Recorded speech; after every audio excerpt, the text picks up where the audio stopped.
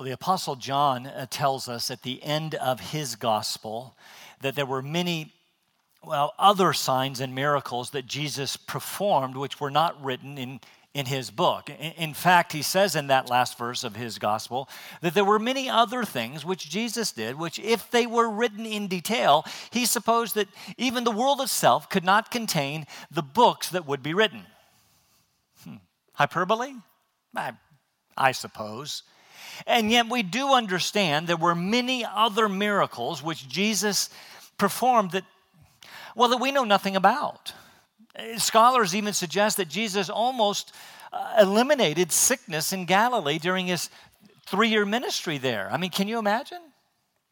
No more lepers, or no more lame or deaf or blind people, no cripples or no paralytics, no doctors, no insurance, no wrestling over Obamacare, no cancer, no heart disease or heart transplants,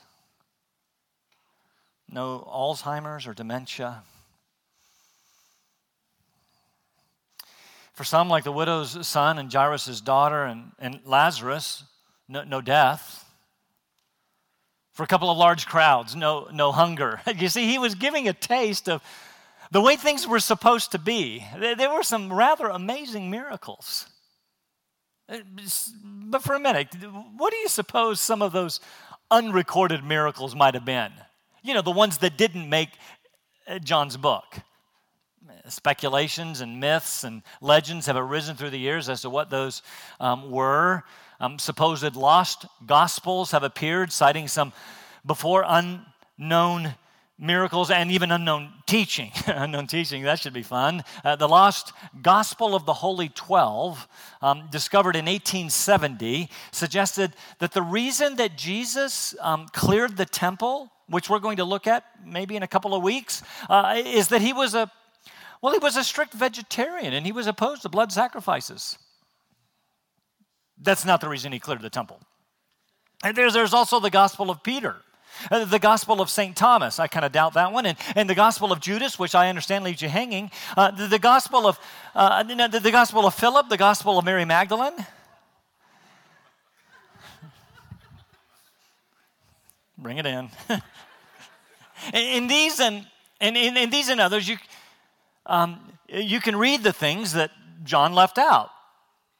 Probably not. Most of those are actually Gnostic Gospels that weren't written until the 2nd or 3rd centuries. But let me give you an example of one of the supposed lost miracles. According to the Gospel of Peter, not to be confused with the Epistles of Peter, the Gospel of Peter, it's not in your Bible.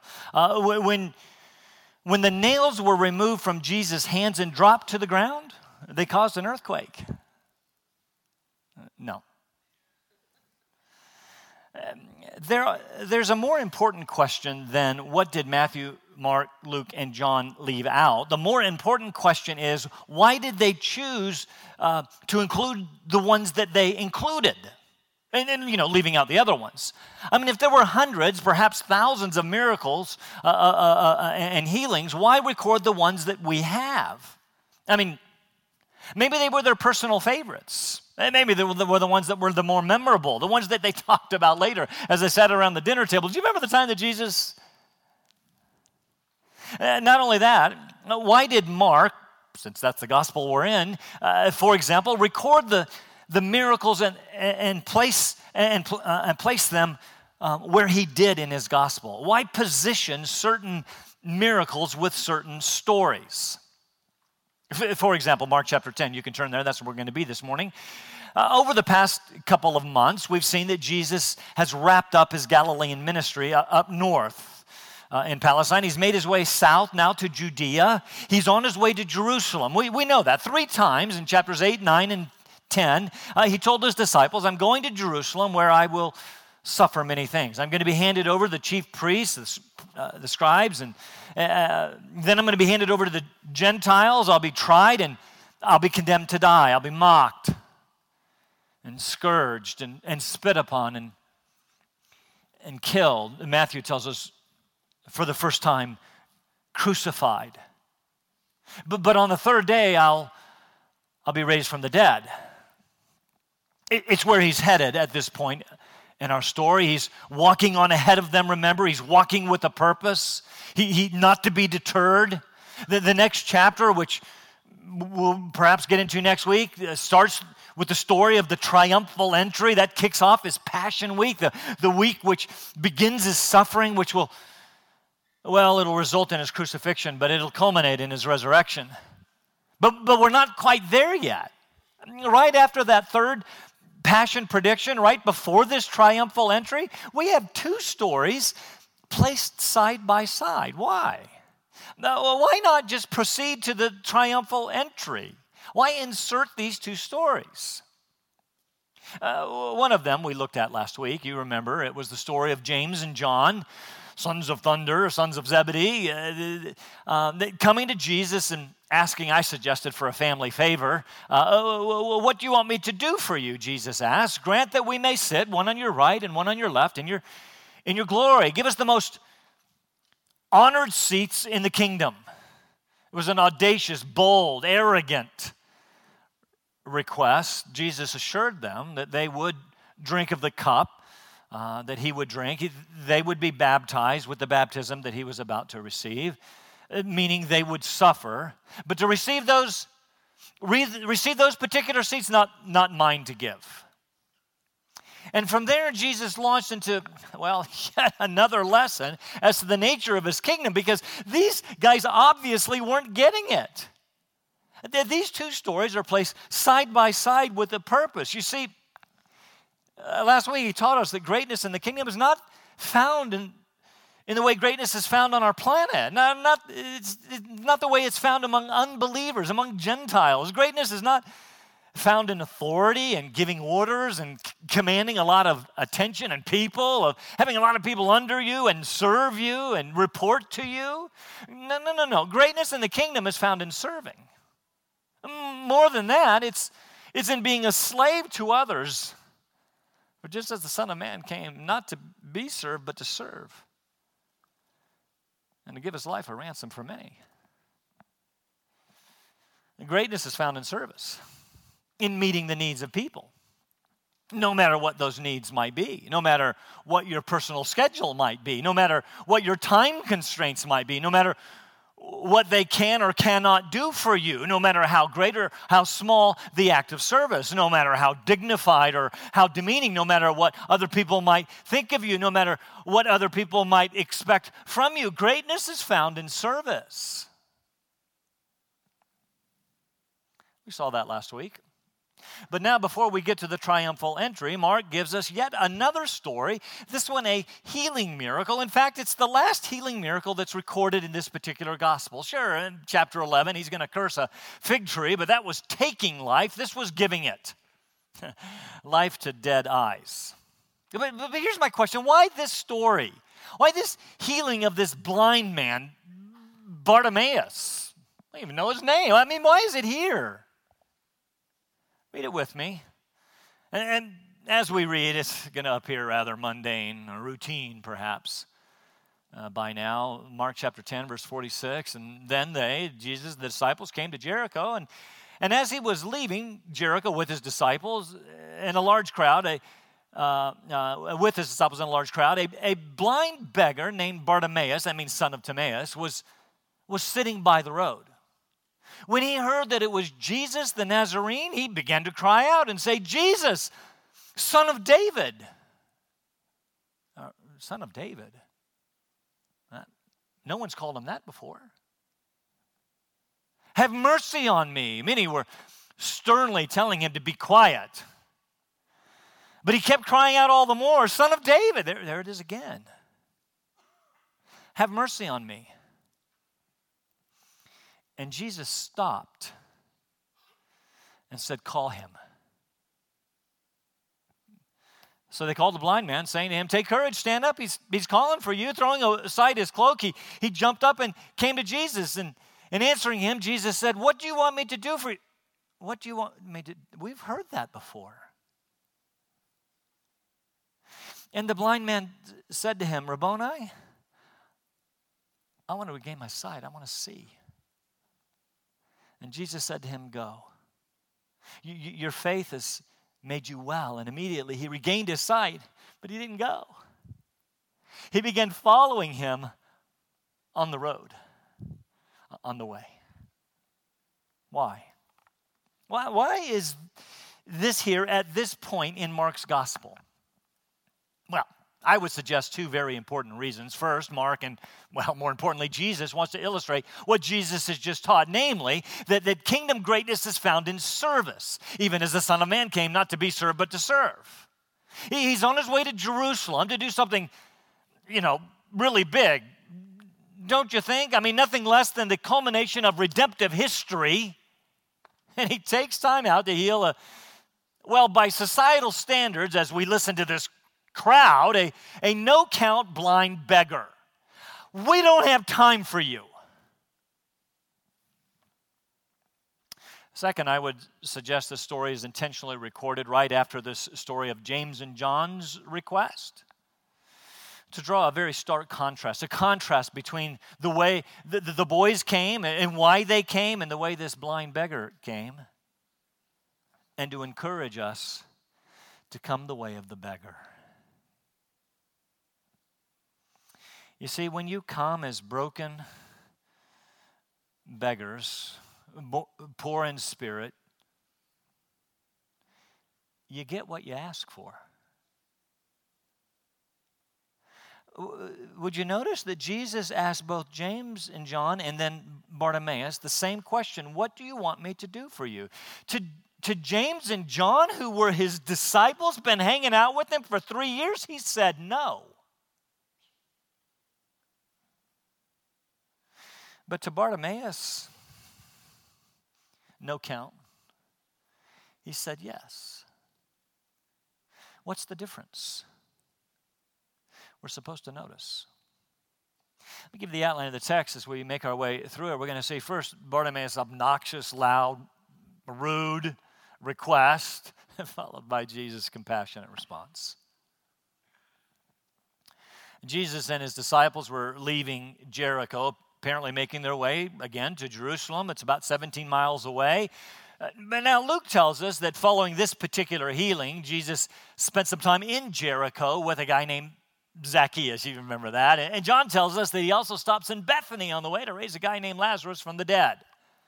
But it's safe to say at this point we're only a few days away from the triumphal entry. The trip from Jericho up to Jerusalem was 1 day's arduous journey. I say arduous because Jericho was 800 feet below sea level and Jerusalem was about 2,700 feet above sea level. Quite the climb. But remember, Jesus was walking with the purpose. I can see everybody falling behind. Accompanied by his disciples, large crowd. Mentioned last week, either a larger group of his followers, or maybe they're just pilgrims on their way to Jerusalem for the Passover. See the picture. They would be walking on the road with their lambs for the Passover sacrifice. Not realizing that they were with the Lamb of God who would be sacrificed to take away the sins of the world. There were lots of blind people at this time, a number of causes which led to blindness, to include the birth process itself, which is why today many doctors put in antiseptic or doctors put antiseptic in a newborn baby's eyes. At this time, Jericho had an abundance of balsam bushes from which a medicine came supposedly to treat blindness. As a result, there were lots of blind people that congregated in Jericho, to include this guy named Bartimaeus. And we should note some things about him. I mean, first, he's a beggar. I mean, that's what blind or disabled people did.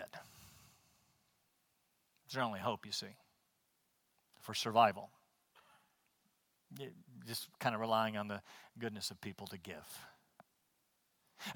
Second, he was sitting by the road. I think that's significant because that's all he could do. He's not walking, you see, to Jerusalem with everyone else like he was supposed to observe the Passover. He couldn't. Third, Mark notes his name was Bartimaeus, that he was the son of Timaeus. Now, that's actually a redundancy there. Bar-Timaeus in Aramaic means son of Timaeus, but we remember that Mark is writing to likely a Roman non-Aramaic speaking people, so he translates it for them. But his name, regardless, was Bartimaeus. I discovered something this week. I've never taught through the book of Mark before. I did not know. Did you know that this is the only person in all of the synoptic gospels, that's Matthew, Mark, and Luke, where the one healed is named? Your mind's racing right now. You're going, wait, just a minute. No, only one. I mean, we know about Peter's mother-in-law. We don't know her name. We know about Jairus' daughter. We don't know her name. We know them as the leper, the paralytic, the blind, the deaf, the lame. But this one, we know his name. And we're going to come back to that. Now, while there were a lot of blind people, they were still considered part of the riffraff, the broken people of society. There wasn't a lot for them to do. Most made their living on the paltry alms that they received from, begging. See the picture. Ragged, poverty-stricken, blind, broken, beggar, who simply made it from day to day as people took pity on him and threw him a few coins. And if the crowds, obviously compassionate as this story demonstrates, if they did not show him pity, he would go hungry, no doubt as he had done many days before. But what difference does it make? He's just a blind beggar.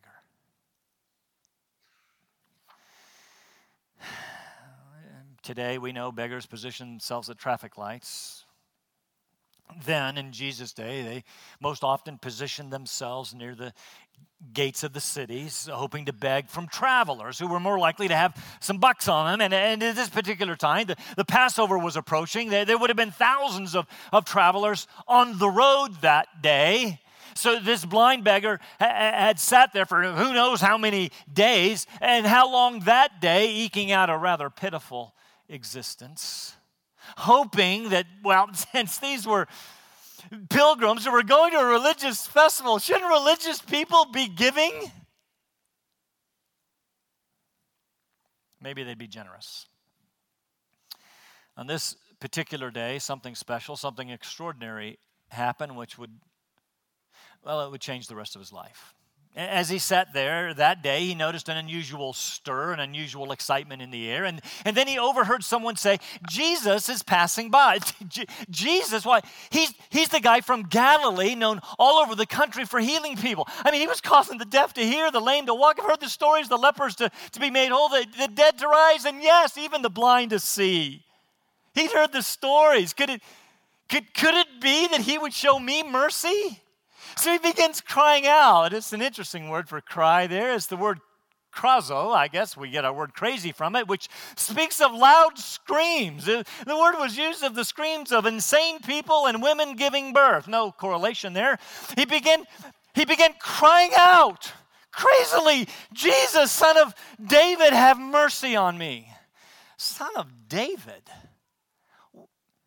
Where did he get that? I mean, Matthew and Luke tell us his genealogy. Mark doesn't. His words are significant.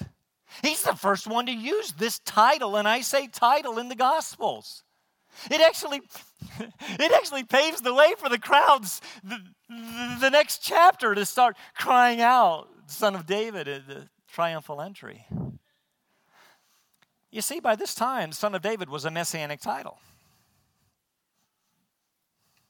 And blind Bartimaeus realized that Jesus was more than a healer. The Son of David, you see, would sit on David's throne. The Son of David would be the Messiah. Maybe this blind guy wasn't quite so blind after all.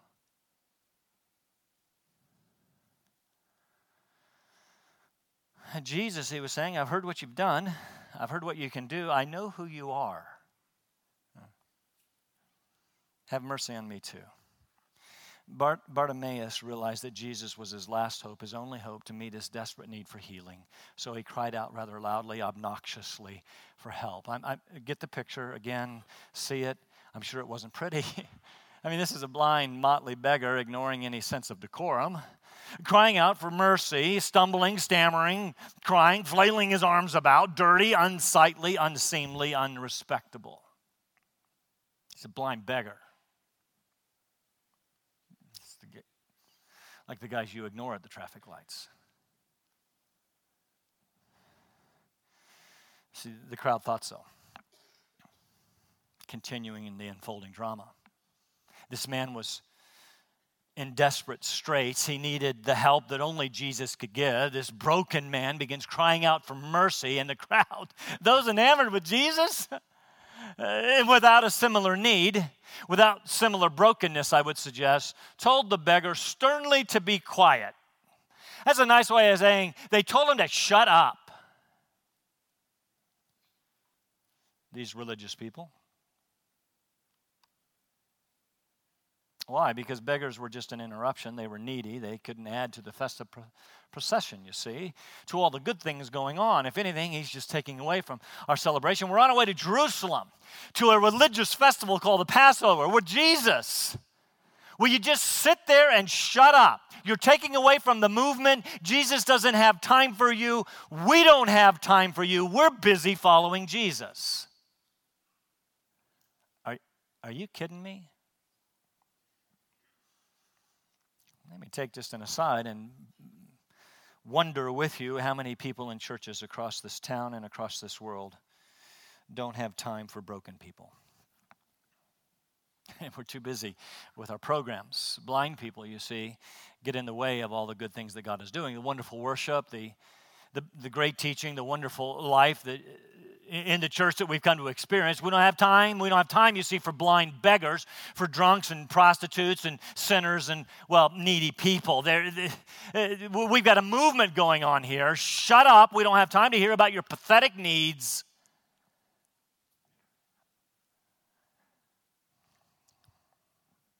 Think about it this way.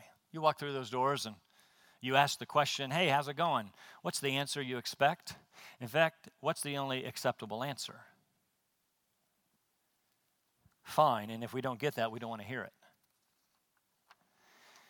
I wonder into how many churches broken people can come and find grace and healing and care and forgiveness. Find a place where people will care for them, pray for their healing, their emotional, spiritual, and even physical healing, and care for them and bind up their wounds and deal with their baggage. I really want us to be that kind of place. Not where needy people come and we tell them to shut up. We would never be so crass as to say it that way, but we are just as effective when we turn away from the less desirables. When we ask, how's it going? And they start to give an answer besides fine, and we don't care. When people take off their masks at the door and we turn away from their messiness, from their unsightliness, when we fail to go after broken people or straying sheep, I don't have time for that. If we don't have time, if we don't take time, we don't then have time to do the work of Jesus. We don't have time to be Christ's followers because that's what he did. It's what he called us to do. He didn't come, you see, to be served, but to serve blind beggars. They told him sternly to be quiet, which caused Bartimaeus to cry out all the more. That is, all the louder, all the more irritatingly, all the more obnoxiously. You see, when desperate people sense that Jesus is their only hope, they will not be turned away. If the people that should accept you don't accept you, you'll go to anyone who will accept you.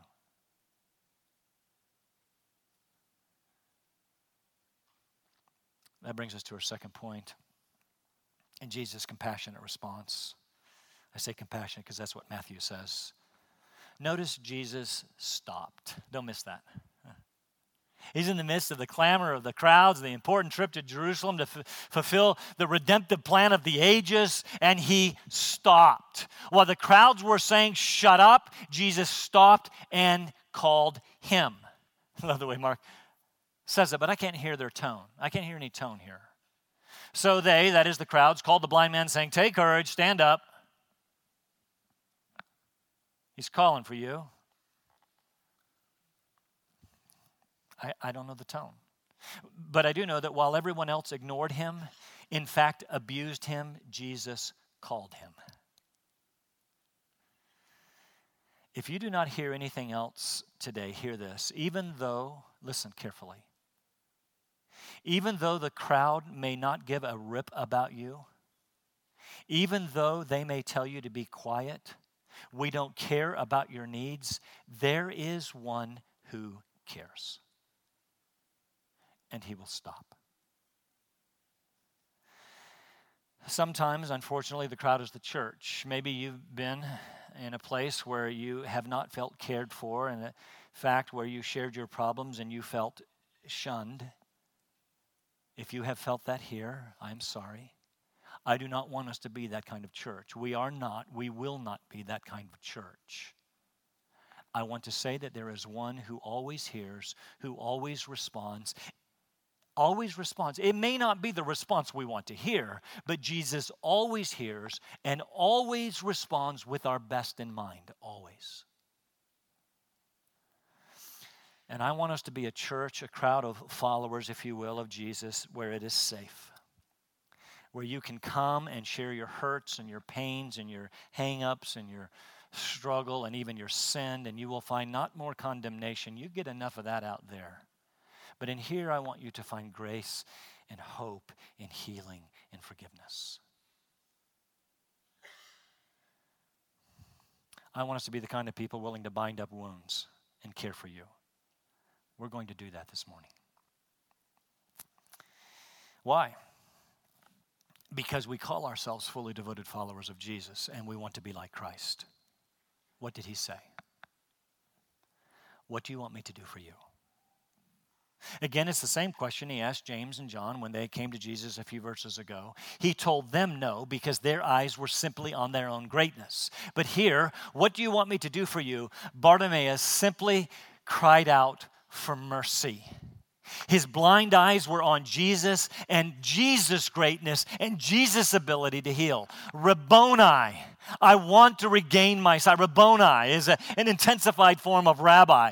Think of it as saying not just teacher, but great teacher. It only appears one other time in the New Testament. And that's when Mary Magdalene in John 20 sees Jesus raised from the dead and she says, Rabboni, great teacher. Maybe this blind guy could see better than the rest. I want to see. He had a need only Jesus could meet. Only Jesus. And my question for you this morning is, do we have anybody here like that? Someone who desperately needs a touch from Jesus. Stop and think about Jesus' question. What do you want me to do for you? Bartimaeus is at a crossroads at this point. He has a decision to make. He could have asked what he always asked for. What did he always ask for? He could have asked for more money. Jesus, give me enough money so that I don't have to beg anymore. But in the end, leave me in my miserable life. I wonder how many people approach Jesus that way today. Jesus, give me what I want, not even necessarily prosperity, but just meet this want, even this need, but leave me in my deplorable, miserable condition. Bartimaeus didn't ask for temporary relief, for something that would have made him like the rich young ruler, clinging to riches but losing life. He asked for sight, the same thing that we ask Jesus for today, spiritual life, spiritual sight, spiritual healing. Matthew tells us that Jesus was moved with compassion. That's a Christ-like quality, this compassion for broken people. Not turning away from needs, but turning toward need, moved with compassion, Jesus said, go. Your faith has made you well. That's why Jesus had this conversation with him. It's the reason he asked the question, by the way. He knew what Bartimaeus' need. Everybody knew what Bartimaeus' need was. He's drawing out faith. And what do you want? Do you believe that I'm able to do it? Immediately he regained his sight, and notice, followed him. Jesus said, go. But Bartimaeus followed, because broken people, having received grace and healing, follow Jesus. Please notice he went from the side of the road to the middle of the road with joy, following Jesus. We've just seen it time and time again in Mark. When Jesus makes you whole, your only response is to become a devoted follower. So, as I close this morning, I want to address briefly those two reasons that I suggested that this story is placed right here. First, I suggested it was here to illustrate what Jesus had just taught, namely, he came not to be served, but to serve. That's the way we should be. He's on his way to be crucified. He's on his way to the climax of the story, and he took time to stop and serve a blind beggar. The fact is, Jesus, the God of the universe, takes time for broken people who realize their need and ask for help. The second reason I believe this story is here is to serve as a contrast between James and John and this blind beggar named Bartimaeus. Again, they were his disciples. They had been following him. And Jesus said to them, just like he said to the blind man, "What do you want?" And that's where the similarity ends. Their request did not come from a position of brokenness, but rather from one of greatness. Grant that we may sit on your right and your left. We've done a good job, don't you think? We deserve it. Give us what we've earned. And all they got was a subtle rebuke and some more teaching on service. But when the blind man came, as I said before, it probably wasn't very pretty. It wasn't attended with pomp and circumstance, filthy. Broken beggar. He likely bowed, but in brokenness and true worship, Jesus, Son of David, Messiah, God, have mercy on me. I want to see. I want to say to you this morning that Jesus is in the business of meeting the needs of broken, humble people. And he doesn't have a lot of time for proud people.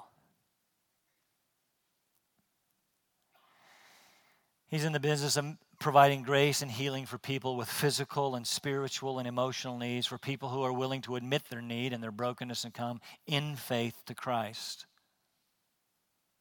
So let me ask you a question. Do you ever feel like in a crowd this size, perhaps, in a universe so big where God is taking care of, planets and stars, that you are too insignificant for him to notice? I would say to you from this story that Jesus will stop for you. Just like he knows the names of all of the stars that he has suspended in space, he knows your name as well. He cares for you and wants to meet your needs. So this morning, we want to provide an opportunity for you to be heard. I asked the elders to come prepared once again to pray. To pray to Jesus. This is not about elders. It's about Jesus.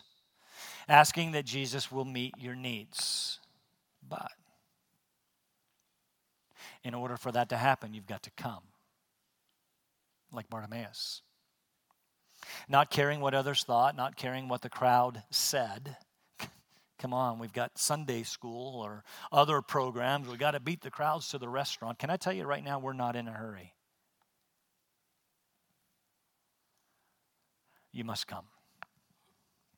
I'm going to ask our elders, their wives. In fact, why don't you stand to your feet if you would and ask our elders and their wives to make their way to the front. I believe this morning that God wants to meet your needs, and I'm asking you to allow us to pray for you, that God will hear your desperate cries and heal your need, remembering that he will always do what's best for you. Maybe you just want to, the worship team's coming. They're going to sing a great song. You'll find it to be a great song. And maybe you'll just sing. That's great. Maybe you'll stay right where you are and you'll pray. That's great. Maybe you'll come to the front and you say, I don't really need to talk to anybody. I just need to talk to God. That's great. You can do that too. Maybe you'll ask someone to come up with you, and that's great too. But we're gathered here across the front. and we are prepared. They have oil to anoint you. I said, well, that's right out of James chapter 5. If anyone among you is sick, let him come to the elders of the church. They are to anoint you with oil, nothing medicinal or magical or mystical about the oil. It's just symbolic of the presence of the Holy Spirit. We'll anoint you with oil and pray for your healing. Spiritual. Is anyone among you sick? The word speaks of spiritual, emotional, relational, and physical sickness. Whatever your need is. But you got to come. You're not, but the elders, we're not Jesus. We're simply praying to Jesus on your behalf, per James 5. So, Father, would you meet us in a special way as we sing, as we worship, and as we pray. Meet needs of broken beggars, I pray in Christ's name. Amen.